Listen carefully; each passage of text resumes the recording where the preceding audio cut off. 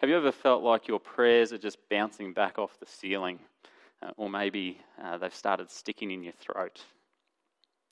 Have you ever felt like all the supposed blessings of God, well, they fall on other people and you've been forgotten, or else you're holding up some sort of umbrella and it's all just falling around you?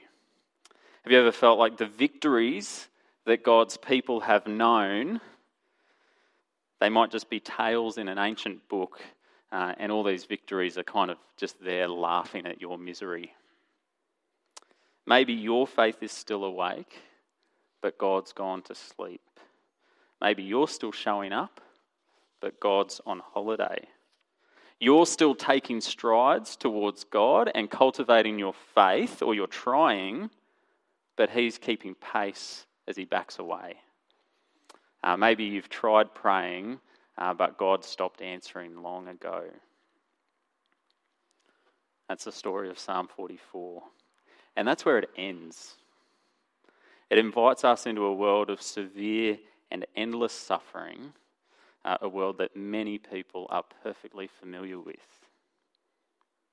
It's a psalm of two halves, verses 1 to 8, the first half, and then 9 onwards. It's divided in those halves between what's happened in the past and what's happening in the present. Verses 1 to 8 talks about the past, and it's positive stuff. The past was apparently very good. And then there's the word Selah at the end of verse 8. You'll see it written in italics at the end of verse 8. It sort of indicates some kind of contemplative pause, a deep breath. And then verse 9 starts with the word but. But, verse 9 to 26, this is the problematic present. The reality of the people who wrote and first sang the psalm. People who feel rejected, disgraced, scorned, broken, and slaughtered like sheep. It does actually almost the reverse of most of the other psalms of lament that we've been looking at. Most of them make their complaint at the start, but then end with joy and hope at the end. But this one starts off remembering the good times, the good old days, and then it gets stuck in a spiral of suffering and disappointment and sucked into a wormhole with no obvious end. In the last few verses, it slings some accusations against God, and then it ends. Silence. Nothing. It's dark, but I think you'll love it. I'm going to read it now. Psalm 44. To the choir master, a maskil of the sons of Korah. O God, we have heard with our ears. Our fathers have told us what deeds you performed in their days, in the days of old. You with your own hand drove out the nations, but them you planted. You afflicted the peoples, but them you set free. For not by their own sword did they win the land, nor did their own arm save them, but your right hand and your arm and the light of your face, for you delighted in them. You are my King, O God. Ordain salvation for Jacob. Through you we push down our foes. Through your name we tread down those who rise up against us. For not in my bow do I trust, nor can my sword save me. But you have saved us from our foes and have put to shame those who hate us. In God we have boasted continually, and we will give thanks to your name forever. But you have rejected us and disgraced us, and have not gone out with our armies.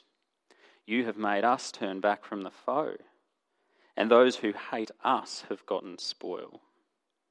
You have made us like sheep for slaughter, and have scattered us among the nations. You have sold your people for a trifle, demanding no high price for them.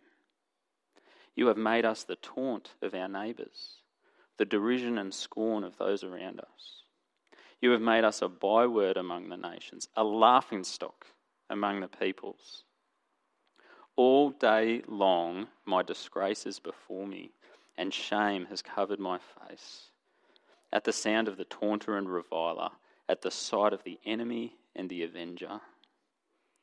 All this has come upon us, though we have not forgotten you, and we have not been false to your covenant. Our heart has not turned back, nor have our steps departed from your way. Yet you have broken us in the place of jackals and covered us with the shadow of death. If we had forgotten the name of our God or spread out our hands to a foreign god, would not God discover this? For he knows the secrets of the heart. Yet for your sake we are killed all the day long. We are regarded as sheep to be slaughtered. Awake! Why are you sleeping, O Lord? Rouse yourself. Do not reject us forever. Why do you hide your face? Why do you forget our affliction and oppression? For our soul is bowed down to the dust. Our belly clings to the ground. Rise up. Come to our help. Redeem us for the sake of your steadfast love. It's God's word. Thanks, Caleb. Let me highlight one take-home that we have right off the bat. One take-home, I think, from Psalm 44, it strikes me as this: God listens. Let me explain, because it seems to be a psalm where God is silent. But I think a take-home from this is that God does listen. Because preserved by God through the ages, there is a book. And in the middle of that book, there is a song, and it is a song for the forgotten people. It's a song for the hurting ones. It's a song for the people who want to complain but aren't quite sure if they're allowed. You're allowed. Even though in the song itself God hasn't listened and apparently still isn't listening, by virtue of the fact that the song is here, it's preserved for us to read, the experience of the suffering ones has been noted. It's been given us by God that when life really sucks, it's okay to be not okay. And I reckon there is some comfort in that. You are heard by a God who can identify with pain without end. I already mentioned that the psalm is easily divided into two sections. There's this positive past from verses 1 to 8, and then from verse 9 onwards there's a problematic present. Also last week I said that there's a correct order for interpreting the psalms, and we're going to use those principles today. When you try to understand a psalm, you try to look first into the mind of the author and the first people who were given this psalm to sing. We've got to try to understand the context. Then we go through Jesus, and then finally we understand it as something that's relevant to ourselves. So author, we're trying to understand the context of the writers. When we try to understand it through Jesus, that second important step, we're imagining what it would have meant for Jesus to sing this psalm in his own day and experience. And we're also looking for prophetic clues that it gives us about Jesus. Because remember, this was written somewhere between probably 500 and 1,000 words before the time of Jesus. 500 and 1,000 years before the time of Jesus. So verses 1 to 8 first. This is the past. We're going to break it down. Verse 1 says, "O God, we have heard with our ears, our fathers have told us the deeds you performed in their days, in the days of old." Every year at Passover, the Israelites would retell the story of how God saved them from slavery in Egypt. This was done in the home by the father. It reminds us, this verse 1, where it says, "We have heard with our ears, our fathers have told us." It reminds us that it is the business of parents to pass on to their children the great stories of faith. When your kids are little, read them Bible stories at bedtime. Speak of your faith. Remind them of their good Heavenly Father. But this verse also introduces us to an important tool in our belts for times of trouble. The tool of memory, of recalling the days of old, the good stuff, even if it's not present now. So know your Bible. Be versed in the goodness of God and remember it. And remember specifically this. If you're trying to think, what part of the Bible should I be looking back to rouse my spirit and recall the good news, try this. Jesus Christ died for you. His love and care is beyond question. It's proven beyond doubt. Jesus died for you. The second verse says that you with your own hand drove out the nations, but them you planted. You afflicted the peoples, but them you set free. He's sort of saying that some people were afflicted, but some were freed. The nations and the peoples, the ones in that verse that were harmed or punished by God, well, that refers to the enemies of Israel. But when it says them you planted and them you set free, well, the thems who were planted and set free, they are the people's fathers, the Israelites of old, the Israelites from earlier generations who experienced God's saving hand firsthand. Also, notice the contrast between the blessings that the Israelites enjoyed. This is in verse 2 still. The contrast of the blessings, God says they were planted and they were free. To be both planted and free is almost a contradiction, isn't it? A planted tree isn't free to go wherever it wants. Its strong roots are holding it in place. But the stability of being planted and the flexibility of freedom are things that actually complement each other. Because security from being planted, security without freedom, that's imprisonment. Freedom without security is chaos and madness. We need both. And life with God promises both. Security and freedom. And then in verse 3, it says, "For not by their own sword did they win the land, nor did their own arm save them, but your right hand and your arm and the light of your face, for you delighted in them." What gave strength to God's people? Or rather, who? God gave strength to God's people. And in God we see both strength and love. It says it's his mighty arm, outstretched, you imagine, with a sword that fights the battles for his people. It's his mighty arm and strong hand. And it says in that verse 3, it's the light of his face. It's his kindness and love turned towards his people. And then the next 5 verses pledge service to God and give him all the glory. Verse 4 says, "You are my king." Verse 6 says, "Not in my bow do I trust, nor can my sword save me, but you have saved us from our foes." In verse 8, "In God we have boasted continually, and we will give thanks to your name forever." And then that pause. Verse 9, "But our faith is still here. It didn't go anywhere. But what happened to God? He's asleep at the wheel." It's nothing like the old days. And it's not just being sentimental, the good old days. It really is nothing like the old days. So we move into that second half of the psalm from verse 9 onwards. And I'm not going to do this a verse at a time. I'm going to pick out a couple of verses, but also just some themes. In the 18 verses from verse 9 to 26, the psalm uses 18 different words to describe the way things now are. Rejected, disgraced, turned back, slaughtered, scattered, sold, taunted, derided, scorned, a byword, a laughingstock, shame, reviled, broken, killed, forgotten, afflicted, oppressed. 18 different words, and of those, rejected, disgraced, slaughtered, and taunted are repeated. So 22 different times, there's this, just laying it on thick, this description of what life is like. It's as if God has been using all of his unlimited imagination to hurt his people. No one word does it justice. We'll pick out 18 different ones to describe it.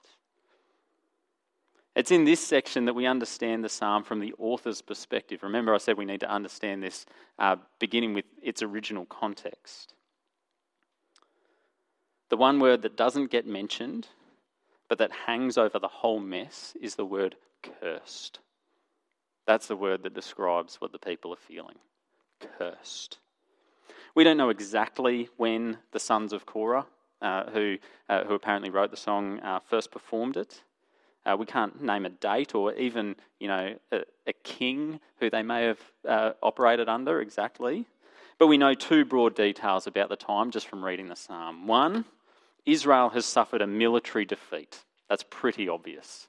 And number two, they complain about their faithfulness to God between verses 17 and 22. So it's apparently one of the better times for the people, religiously speaking. They're suffering and they can't figure out a cause for it. And those two things don't quite compute because their lived experience is that of being cursed by God. But God, if you read the rest of your Old Testament, has promised blessing if they remain faithful. And in their lifetime, at least, they seem to say, hand on heart, we have been faithful. We didn't abandon God. So why the curse? Every single one of those 18 different words are deliberately associated with God's curse throughout the Old Testament. They are linked to God's punishment for faithfulness, and yet here's faithful people experiencing all the effects of God's curse. Perhaps the verse that brings the word curse closest to being spoken, though like I said, you won't find the word cursed in Psalm 44, but the word that brings it closest is verse 25. Have a look at verse 25. Our soul is bowed down to the dust, and our belly clings to the ground. Our soul is bowed down to the dust, and our belly clings to the ground. I wonder if that reminds you of anything. Genesis chapter 3 of your whole Bible. The serpent enters God's good garden. He deceives Eve, the woman, into taking a fruit that was forbidden. Eve takes it, eats it, and passes it on to her husband Adam. It goes down the line. And then when God discovers the sin and he's handing out punishment, he turns first to the serpent who started it all. And I'm going to show this up here. Remember verse 25 of Psalm 44, our soul is bowed down to dust, our belly clings to the ground. And this is what the Lord says to the serpent. Because you have done this, cursed are you above all livestock and above all beasts of the field. On your belly you shall go, and dust you shall eat. Tell me that the first people who sung this psalm didn't recognise that what they're feeling is the very experience of having been cursed by God, and they've done nothing, as far as they can tell, to deserve it. There's three other details I want to point out that the song uses to add colour. It's a poem, it's a song, so that there's colour and there's imagery to add colour to their experience of the curse. Verses 11 and 22 both describe the people as being sheep for slaughter. In the Old Testament, one of God's preferred images for the relationship between him and his people is that of a good shepherd and his sheep. Jesus picks up the same thread in the New Testament. He says, I am the good shepherd. The idea is that the people are on their own defenceless and weak, sheep, but they are guided, provided for and protected by a loving shepherd. Sheep had another use in the Old Testament, animal sacrifice. The lamb was supposed to act as a substitute for the sins of the people. Its innocent blood was shed while the sinner stood forgiven. So what's going on here for the people as they describe themselves as sheep for the slaughter? It's a far cry from the green pastures and the still waters that their good shepherd is meant to be leading them to. They're being corralled into a pen for bloody slaughter. They are innocent lambs condemned for sins that they haven't committed.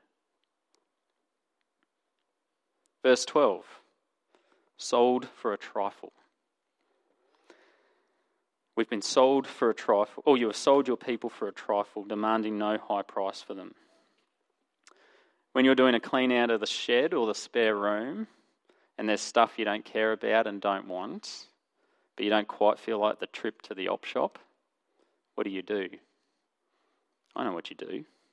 You put it on Facebook, buy, swap and sell for $10, whatever. $10, it's a token, it's a trifle. It's not that you want or need the money, you just put it there and hope someone will take away your junk for you, and if you get $10 in your pocket, bonus. The people feel like that's how they've been treated. Totally unvalued by God. Used up, left on the curb. If he gets $10, great. If not, no matter. It's a trifle, no high price, worth nothing.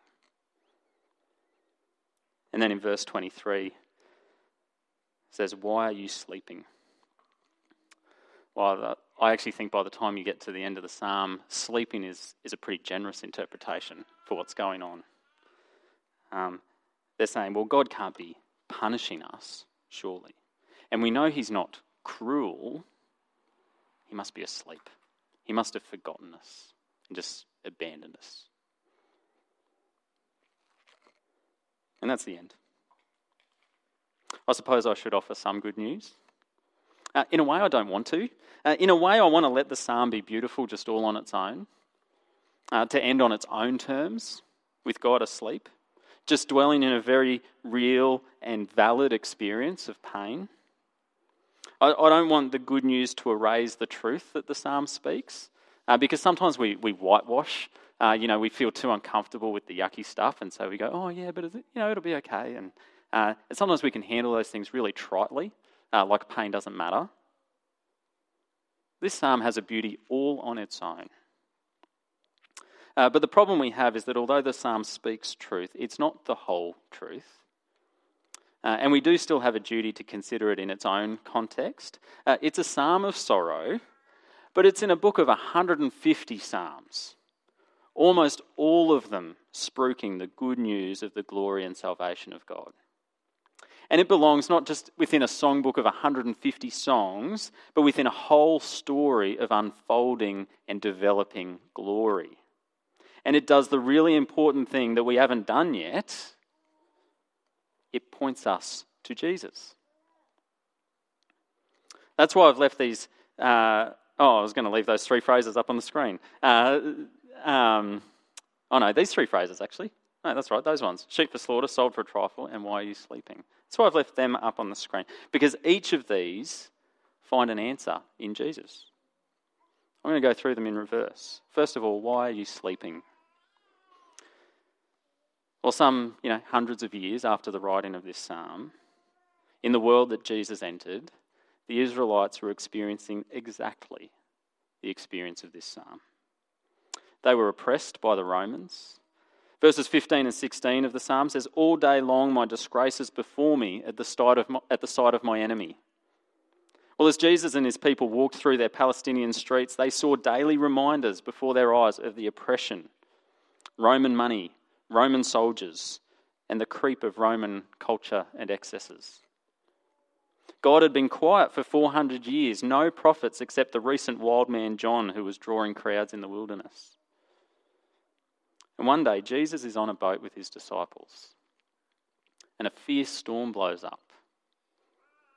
The boat threatens to break up, and even the skilled fishermen have lost faith in their own arms. And where's Jesus? Do you know? He's asleep with his head on a cushion. It's a nice detail, isn't it? His disciples wake him up, and he speaks to the wind and waves, and he says, be quiet, be still, and all is calm.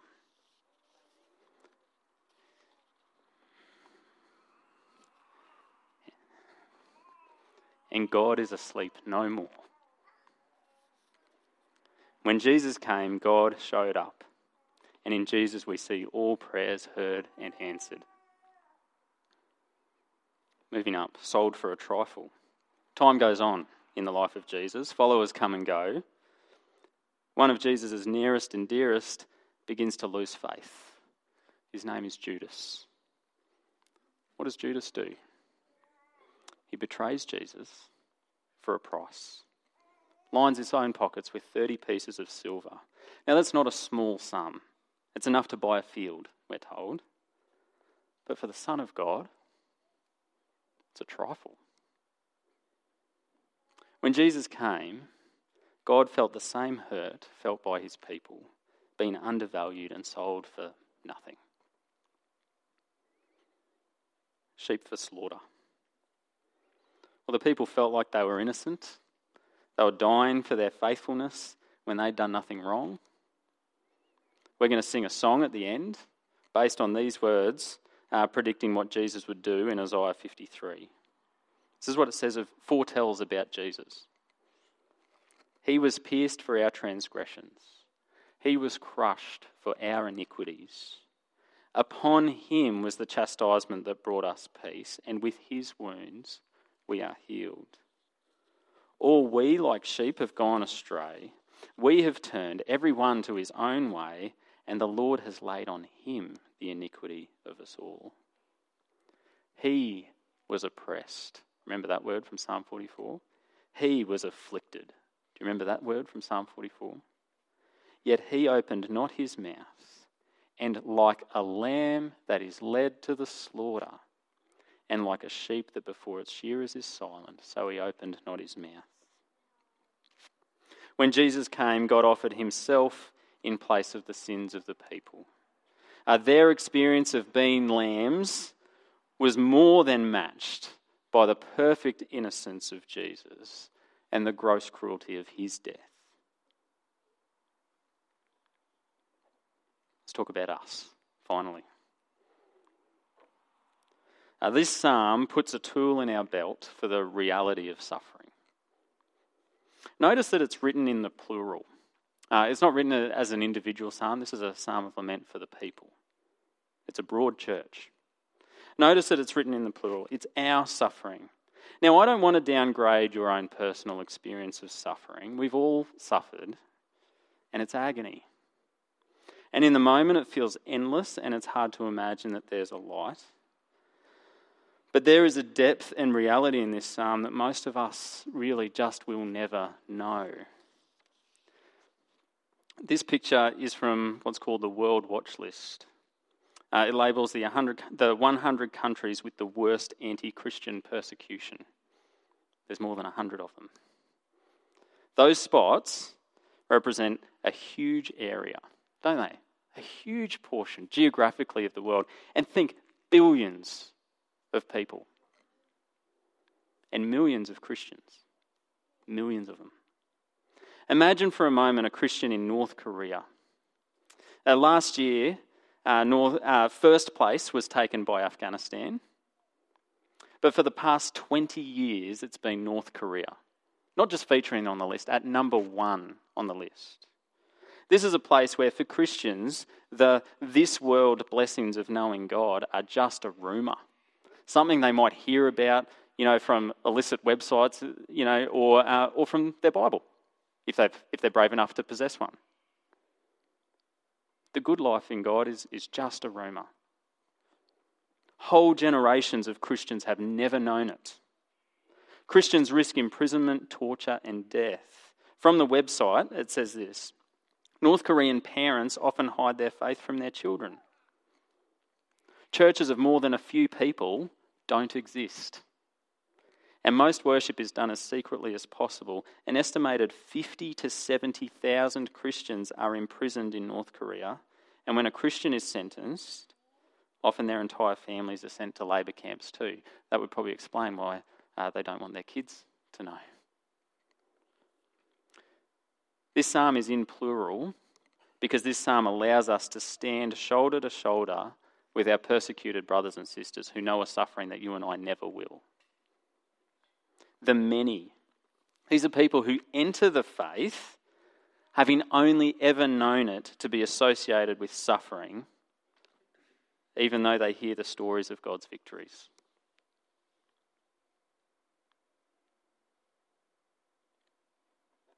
As some of you know, here's another take-home message from the psalm. As some of you know, our family has faced a recent run of sorrow.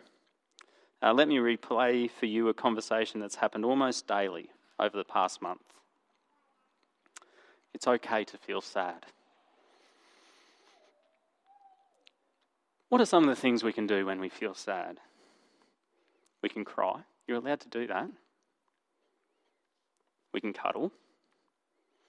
We can talk about it. We can try to think about happy things that we could be thankful about. We can pray. That's a lot of different tools in the belt, isn't it, when you're feeling down? It strikes me that this psalm, minus the cuddle, ticks almost every one of those boxes. You're allowed to cry. You can talk about it.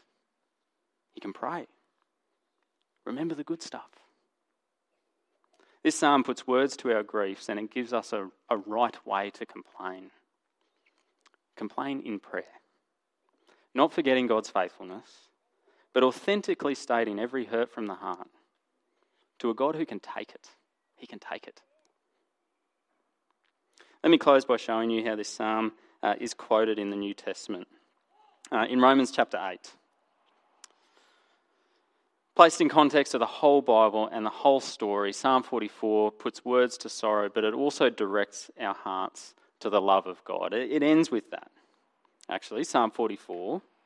It's not particularly hopeful, but at the end it says, "Rise up, come to our help, redeem us for the sake of your steadfast love." Well, in the New Testament, this psalm directs us to God's love. Romans chapter 8, from verse 35. Who shall separate us from the love of Christ? Shall tribulation or distress or persecution or famine or nakedness or danger or sword? As it is written, Psalm 44, for your sake we are being killed all the day long. We are regarded as sheep to be slaughtered. Well, Paul, who wrote to the Romans, goes on, he says, no, in all these things we are more than conquerors through him who loved us.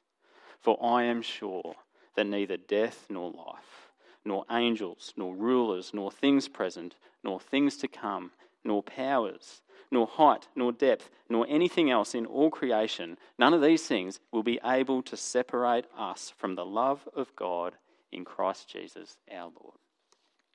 Let's pray.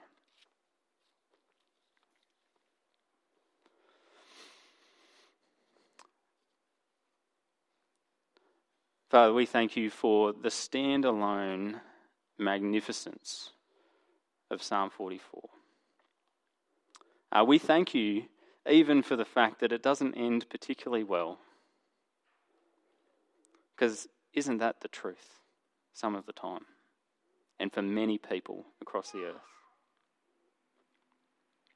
Father, we pray for the many people who are born into persecution, or who accept the faith under the yoke of persecution. We read this psalm in solidarity with them. We pray that in these words they will find a voice. We pray that in its context of the whole of Scripture they will find hope. And they will be reminded of the Lord Jesus who woke up and who came to their aid.